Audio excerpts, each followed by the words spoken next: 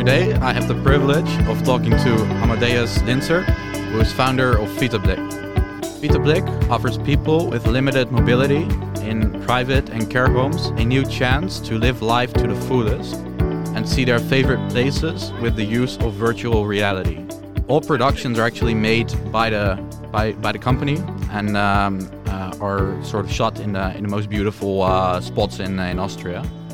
So besides, Amadeus is also an alumnus from the Strategic Entrepreneurship Master Program. So I'm really looking forward to our conversation, Amadeus.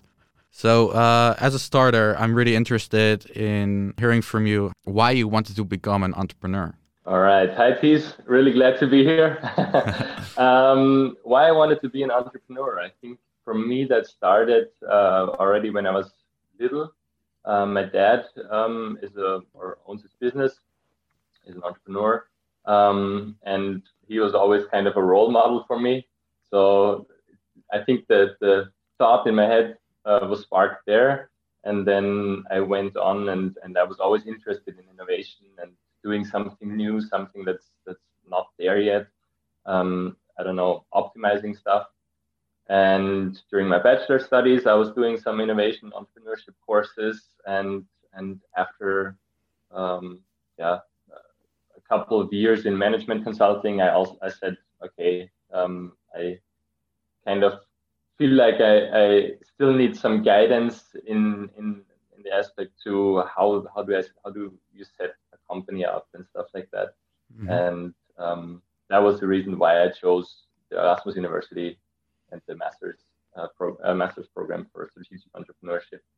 Cool. So you described there that your dad had a big influence on your decision to do entrepreneurship, right? Right. Can you please describe what his responsibilities were? Mm-hmm. So he was active in event management and also real estate.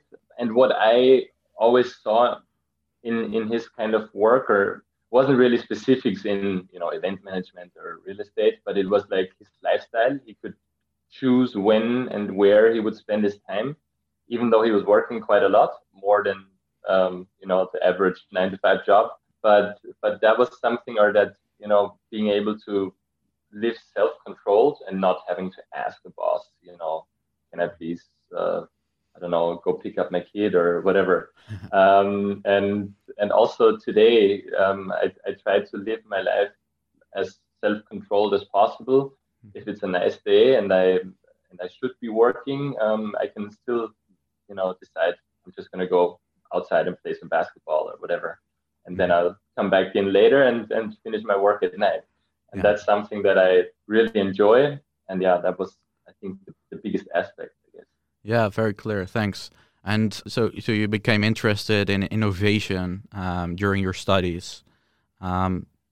Can you please describe what were some main projects where you were involved in?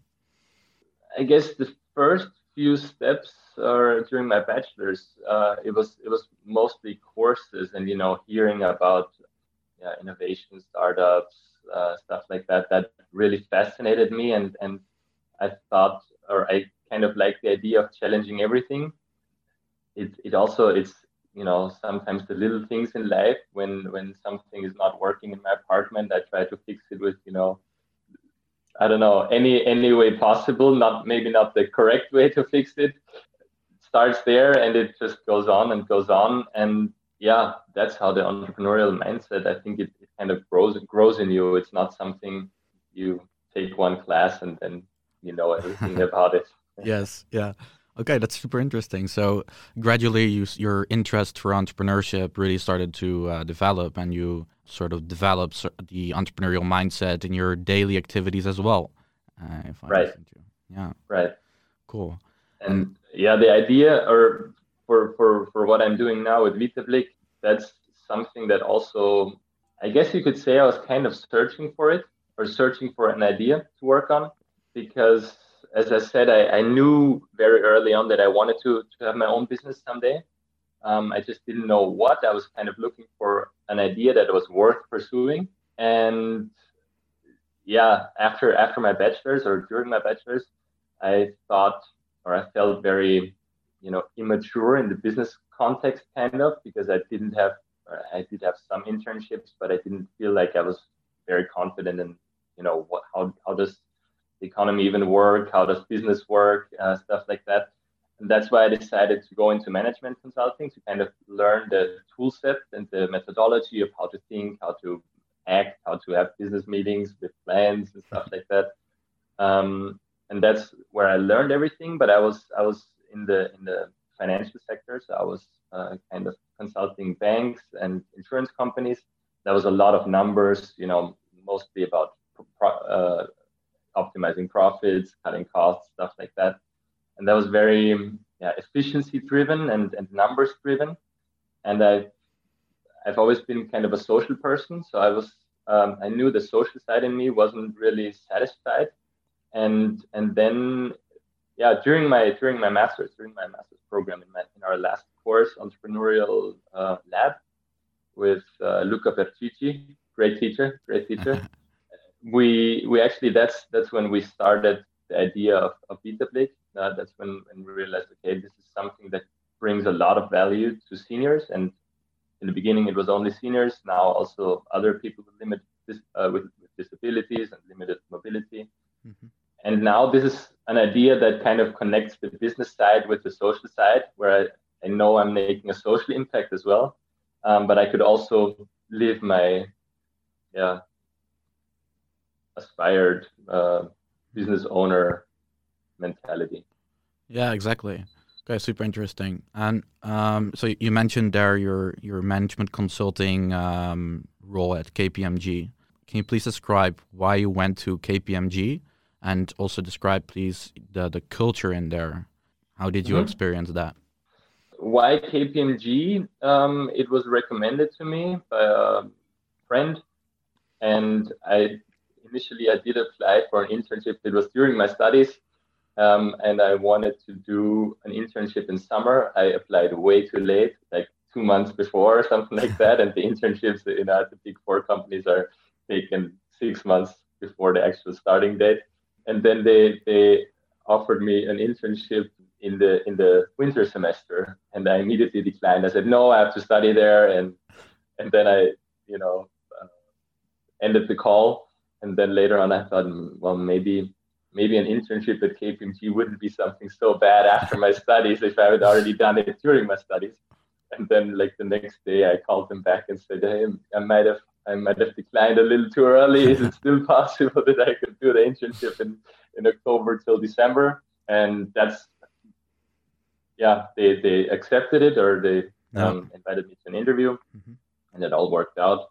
I was an intern there for 3 months, and then they also offered me a full-time position, which I then, for the first, I think during my last semester, I did it 20 hours a week, and then I started full-time there. The how it was at KPMG in general, I think it's a super high-performance organization. So I had already done internships at other companies, and everything is kind of laid back in I don't know how to call it, but maybe out of the consultancy work or sector. And there at KPMG, everything was, you got to be quick, you got to be exact, you got to be precise. Everything has to work, and everyone has to be, or you have to be reliable for your work as well. So I was working suddenly with colleagues who were all super good at what they were doing and super smart. And that also kind of created an atmosphere where like a competing atmosphere. Also, maybe it was only in me, but I felt like, okay, this guy does this woman does this. What can I do to kind of stand out? Yeah. And that's how I kind of went about on my time there, and I learned so much. It's invaluable, all the stuff that I learned there. No. But for me, it's not a lifestyle that I would like to live for the rest of my life. Okay, yeah, that's very clear. I totally can imagine that. And you mentioned you worked in the sort of financial sector. Why specifically that sector? Because that's just kind of where I landed for my internship, and the people there wanted to keep me, and it was also at the time something that I thought was very interesting. I as I said, I learned a lot. Like my learning curve was super steep, and it was good for the time. But as I said, after some time, after a year or so, I realized, okay, this is not like I'm helping companies, create higher profits, but I'm not doing anything for the social world, kind of. Okay. And that's when I kind of, or the hunger for the social impact. Yeah. Yeah, exactly. And then you did a sabbatical, right? After your Right. Then after 2 years in consulting, I took 6 months off to travel the world a little bit. I went backpacking to just kind of free my mind. Yeah. And also there. Yeah. Can you please describe that experience? Yeah. Also there, the thought was also that I would keep my eyes open for maybe an entrepreneurial idea that I could pursue. Maybe some other country has a certain culture or whatever, any product or whatever that I could implement in Austria or in Europe. And yeah, I don't know if I wasn't good enough at looking, but it didn't turn out like that. But I still used it as, seeing other cultures, trying to analyze how do they live, what's important to them, what are their values and stuff like that. Mm-hmm. And it was definitely eye-opening, and it opened a new mindset to me, and mm-hmm. compared to if you would only live in one place for the rest of your life, or for all your life.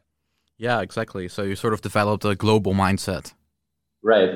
You could say that, I guess. Cool. Yeah, because you went to Asia, you went to South America, to Latin America as well, I heard. Yep. Yeah. It was 2.5 months in South America, and then a little bit United States, Hawaii, and then we went over to Southeast Asia.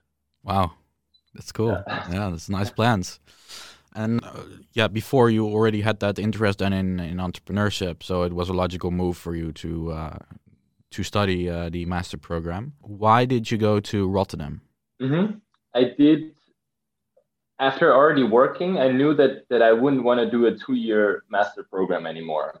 I knew that was one thing that I knew, that I wanted to do a 1-year master program. And I was kind of looking for the best possible education. So I applied. In the end, it was only, I think, 2 universities that I applied. One was Lund in Sweden, and one was the Erasmus University of Rotterdam. And I was kind of looking, where would I get accepted?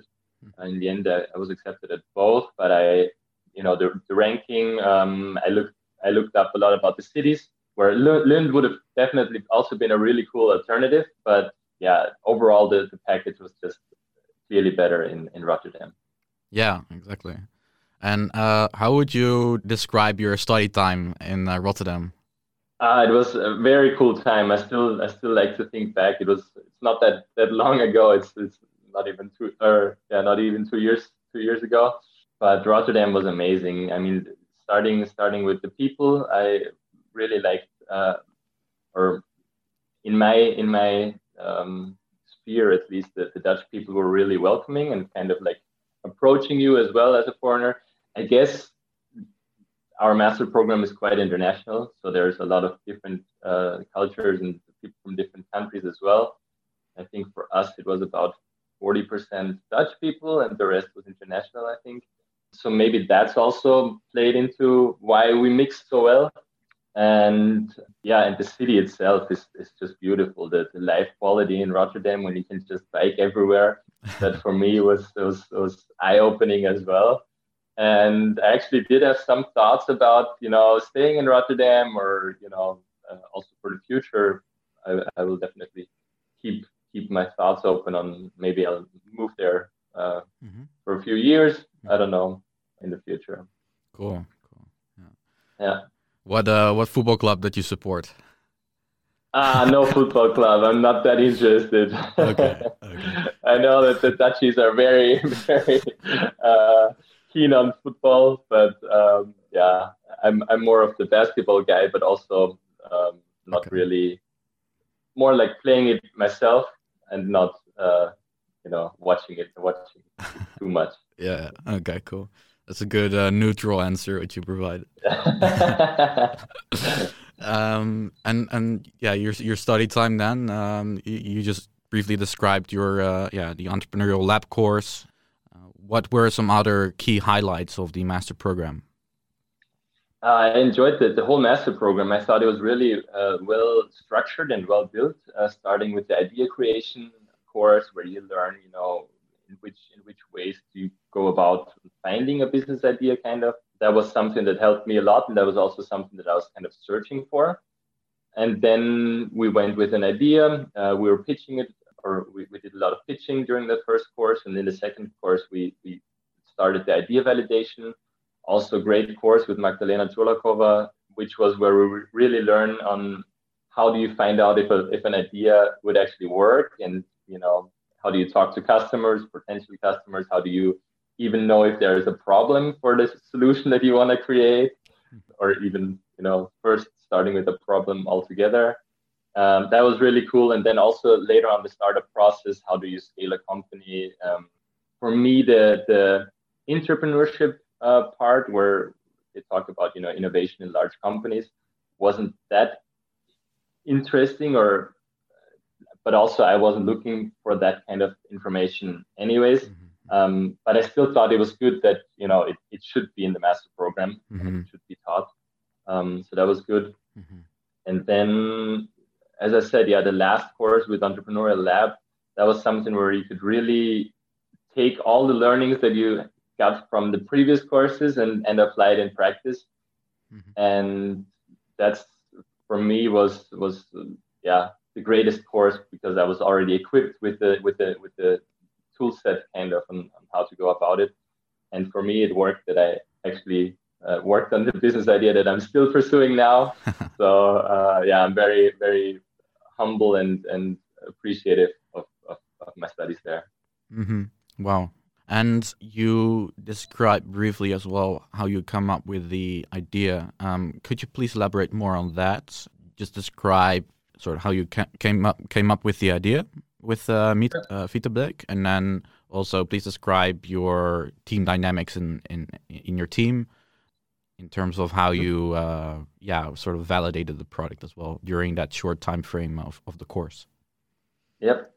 How we came about the idea was that it was around during the Christmas time, when everyone kind of flew back home to visit their family.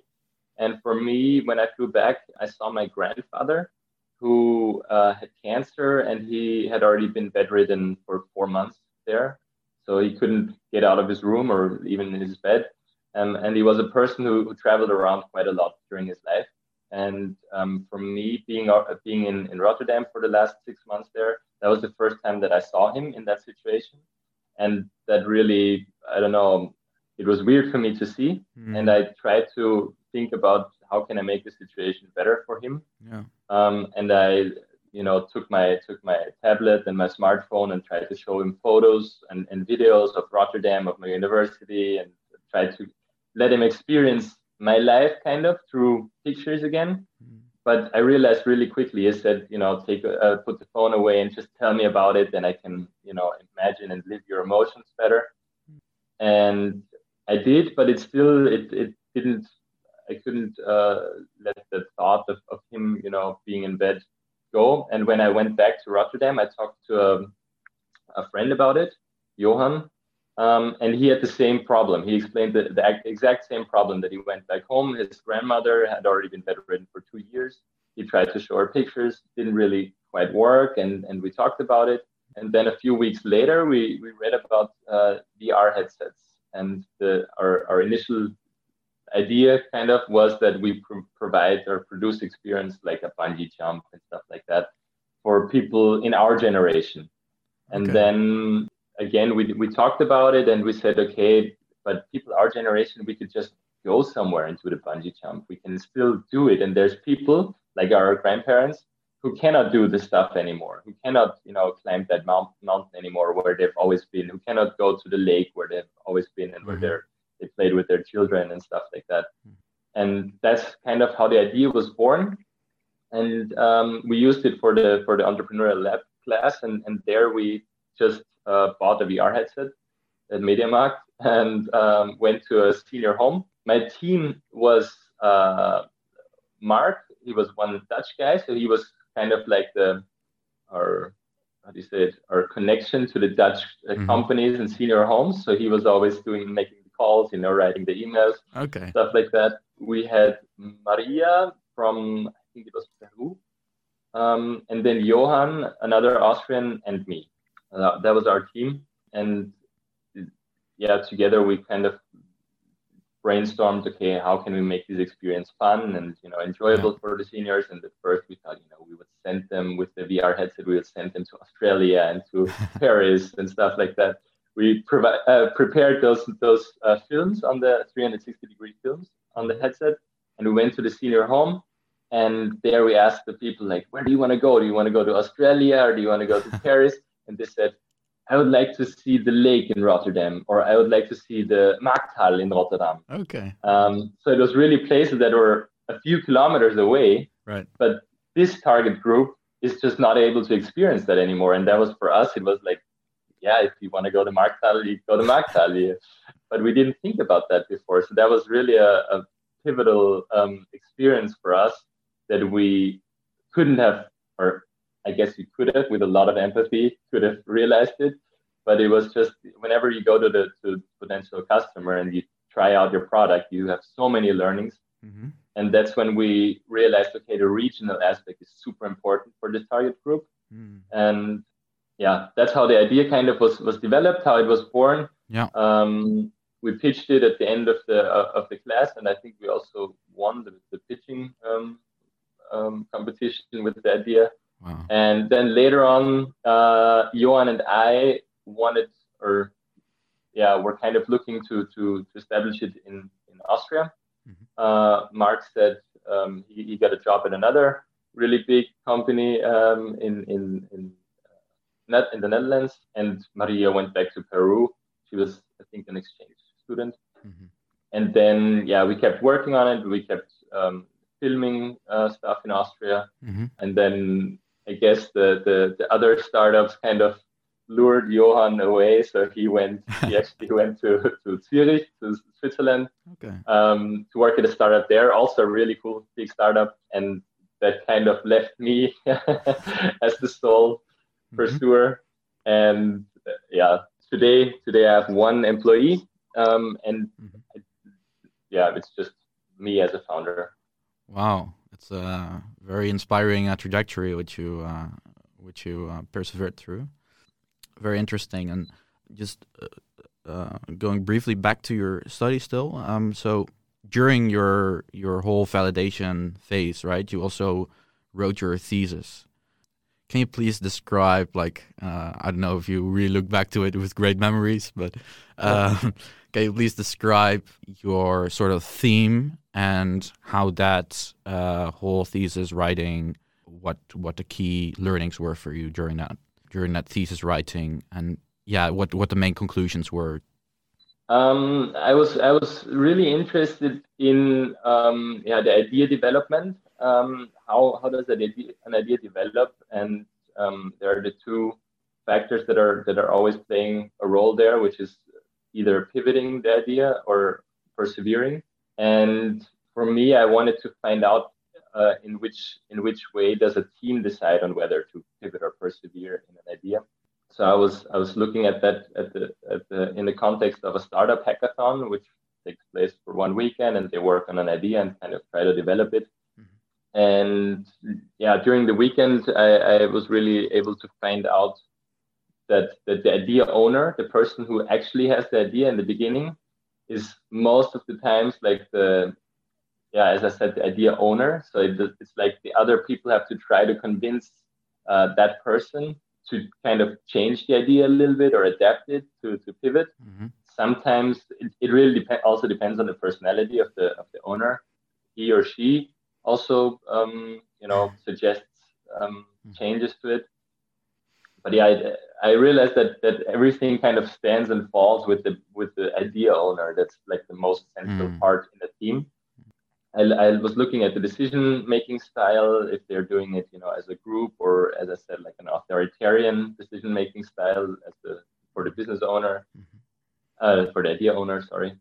And I realized also I tried to kind of derive some phases throughout the decision or the idea development process, and realized that there are some phases that are kind of productive and other phases that are more I think they call them isolating phases. So there are always triggers between those phases that trigger, a productive phase, and some other triggers trigger an isolating phase where team kind of has to think and say, oh, we didn't think about that before, what are we going to do? Kind of that demotivates them, I guess. And that doesn't really produce or advance the idea. I don't know if your question kind of was looking for these kinds of answer, or more like on the thesis writing process as a student. That was super interesting. If you can just briefly also describe your whole experience with the thesis writing. I think during the 1 year master, it's kind of everything is kind of dense with courses and of course the thesis writing. So during the second semester, I didn't have that much free time anymore because you work on your classes and you work on your idea also, and that's something that I was quite passionate about. So a lot of time goes into that, and then you kind of try to use every free minute to work on your master thesis. For me, I kind of I liked it when you go really deep into one topic, and when you actually sit in a cafe or at the library at Erasmus, and you lose track of time because you're reading so much, and that's kind of I really enjoyed that. I also an important part for me was choosing the right topic for me. During my bachelor studies for my bachelor's thesis, I chose a topic, an insurance topic that I wasn't that passionate about, and that really it had me struggling writing it and kind of staying motivated. And that's one tip I can give to fellow students. Choose a topic that you're actually passionate about, and then it will feel like you're still like you're finding out stuff, and not like, I have to do this thesis in order to get my degree. Yeah, exactly. I can imagine. Very, very well, very good piece of advice. Interesting. So you now have this idea. You have you just described you are now the sole owner of your product. I'm really interested in how you scaled from there when you were the one founder. How did you validate your product, and how did you acquire customers? Can you please describe that process?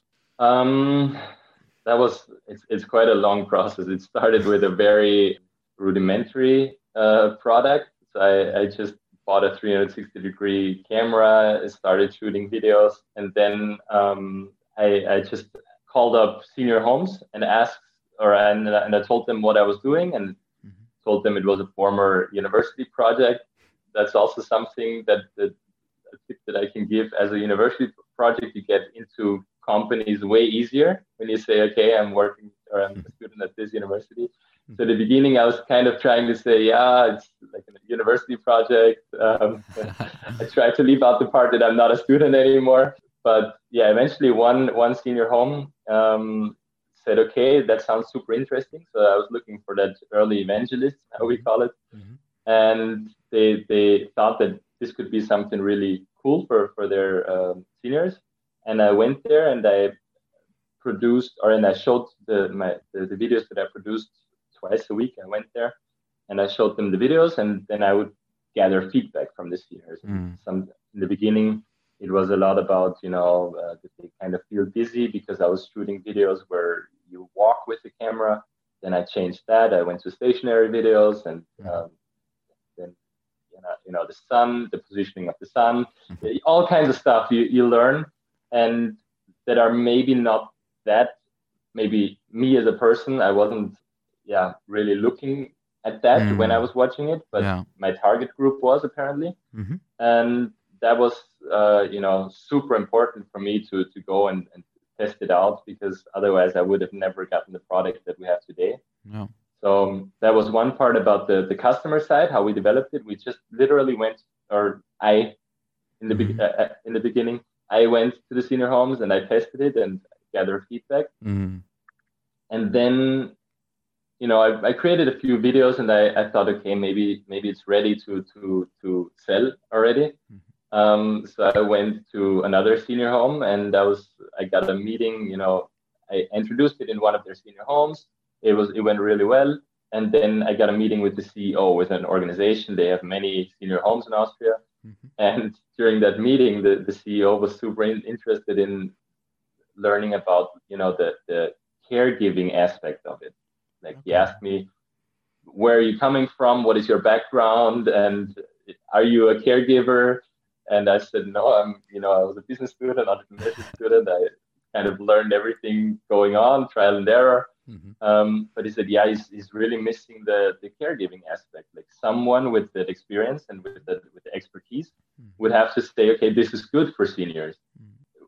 And for me, that was also another learning point, because I thought, I was already in your senior home and they loved it. But still, you don't want to, buy it, because there is no person behind it that says, okay, this is good. So I knew I had to, get someone on board, which I did. She's a I don't know the English word, gerontologist, I think. Like, she studied medical caregiving for seniors. Yeah.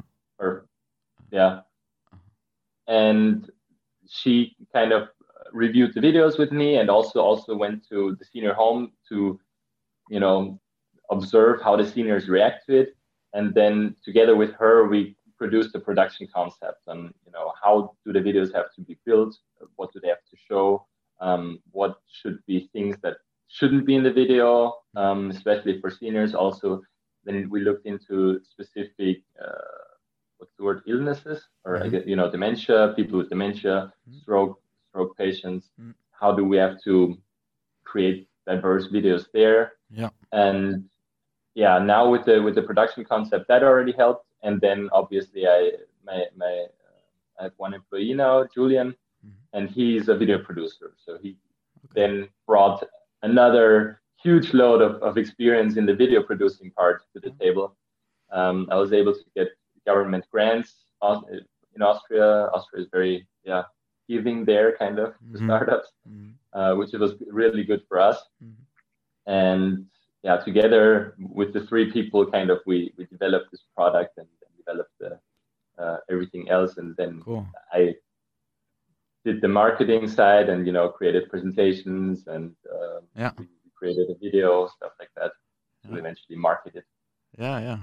Oh, cool. So you really built your team from there. And in terms of your thesis writing, right? So you talked there a little bit about product owner. Right.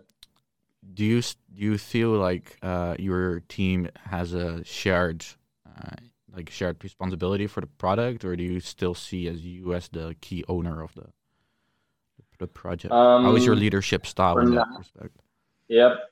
For now, I see myself as the key piece in all of this, and I think that's also how it should be. The founder should be where all the strings connect. But I do. Julian, he has way more video production experience than me, so I try to learn as much as possible from him. And I also, 360-degree video production is different than the normal video production. So it has very different aspects. You don't have to look for a certain frame, but you always see everything, stuff like that. And to this day, actually, we still learn something new when we get customer feedback. But I try, and that's also why I try to always tell Julian, if I did something a certain way until now, that doesn't mean you have to do it that way. If you think there's a better way, always propose it and always do it. And he's really good at that. He also brings suggestions to the new videos. We're producing, we're both producing videos right now all over Austria, and he also we try to review each other's videos, and he has brought a lot to the table that I couldn't have brought myself. If there was more money, I would also try to gather more expertise, but we'll have to wait a little bit for that until we have an established customer base. Oh, cool. Yeah, so now you have 3 care homes, right, in Austria, your customers? No, now we have one organization who's doing mobile dementia care. So they have psychologists who drive around and meet people in their homes, dementia patients in their homes, and they're doing biography work with them with our headsets.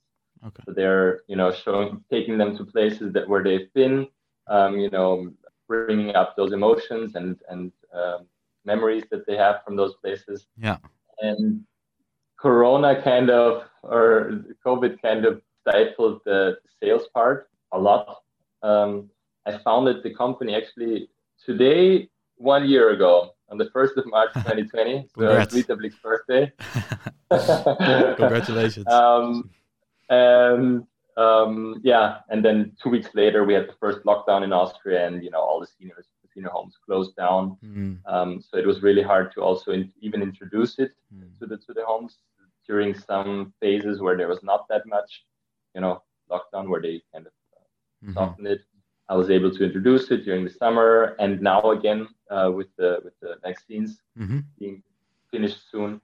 Like now the sales process is starting up again, and we hope to launch our product on the actual market now soon. Wow! Congrats with your progress there. And I've read actually on your website that you won an innovation award, right? Right.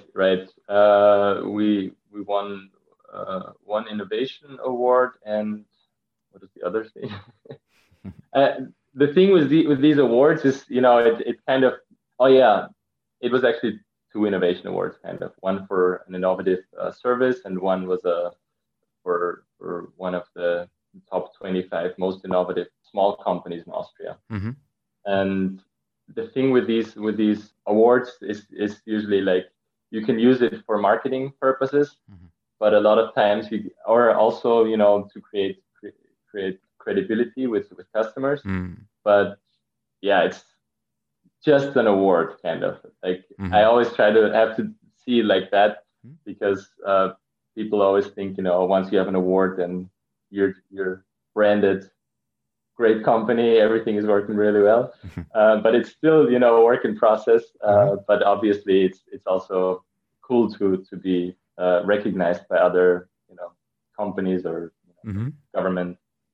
Okay, well, interesting mindset there. So you still go on with your business, and you still keep yourself, down to the ground.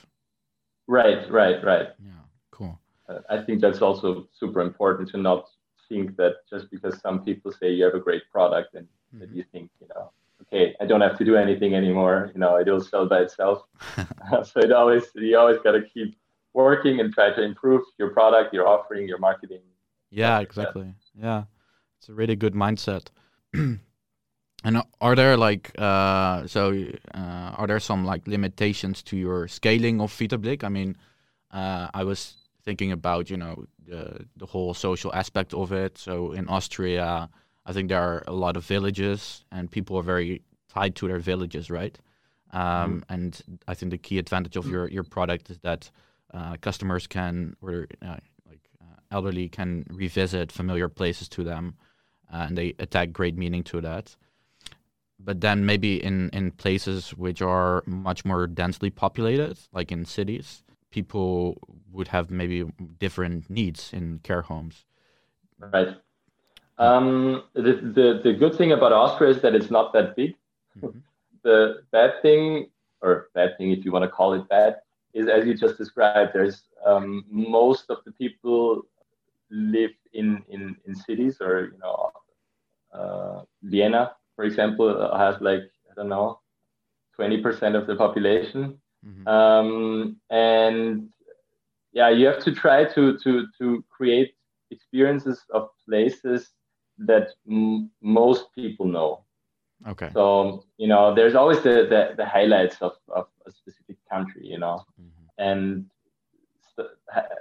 places that everyone knows. Maybe they've never been there, which is also, we don't only try to create experiences in places where people have been, but places where maybe of Hallstatt. Do you know Hallstatt? No, I don't know. No. Never heard of it. Okay. It's a place, really idyllic town on a lake, and I think even China or the Chinese people rebuilt the whole city or the whole town Oh, in really? China somewhere.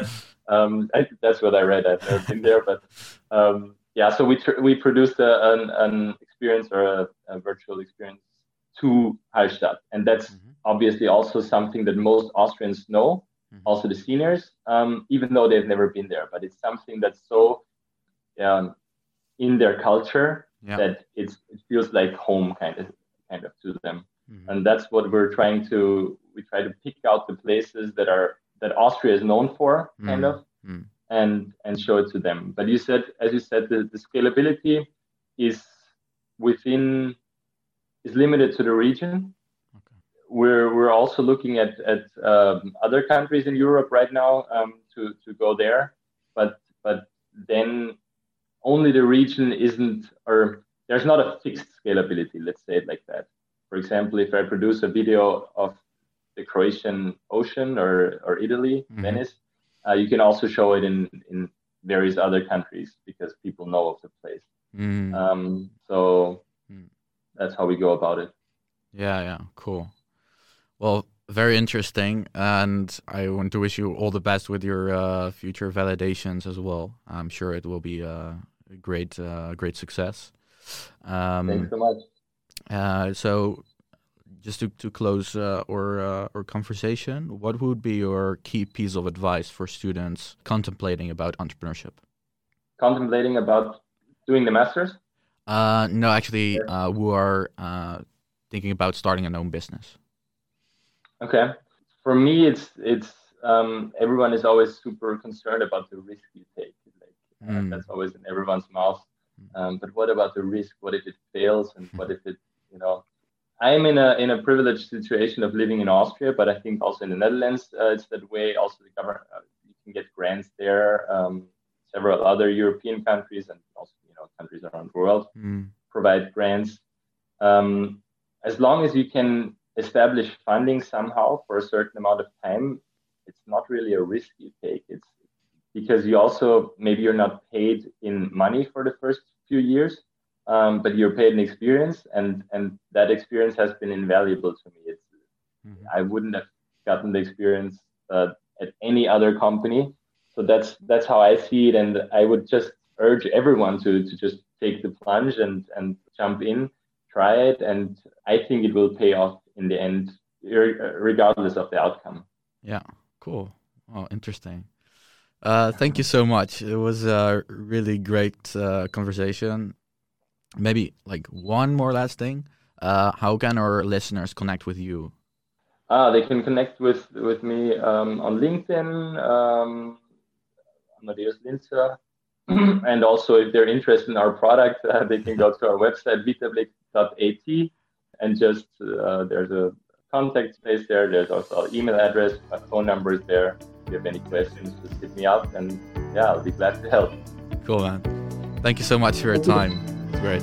Thank you so much for having me. Sure, it was a pleasure.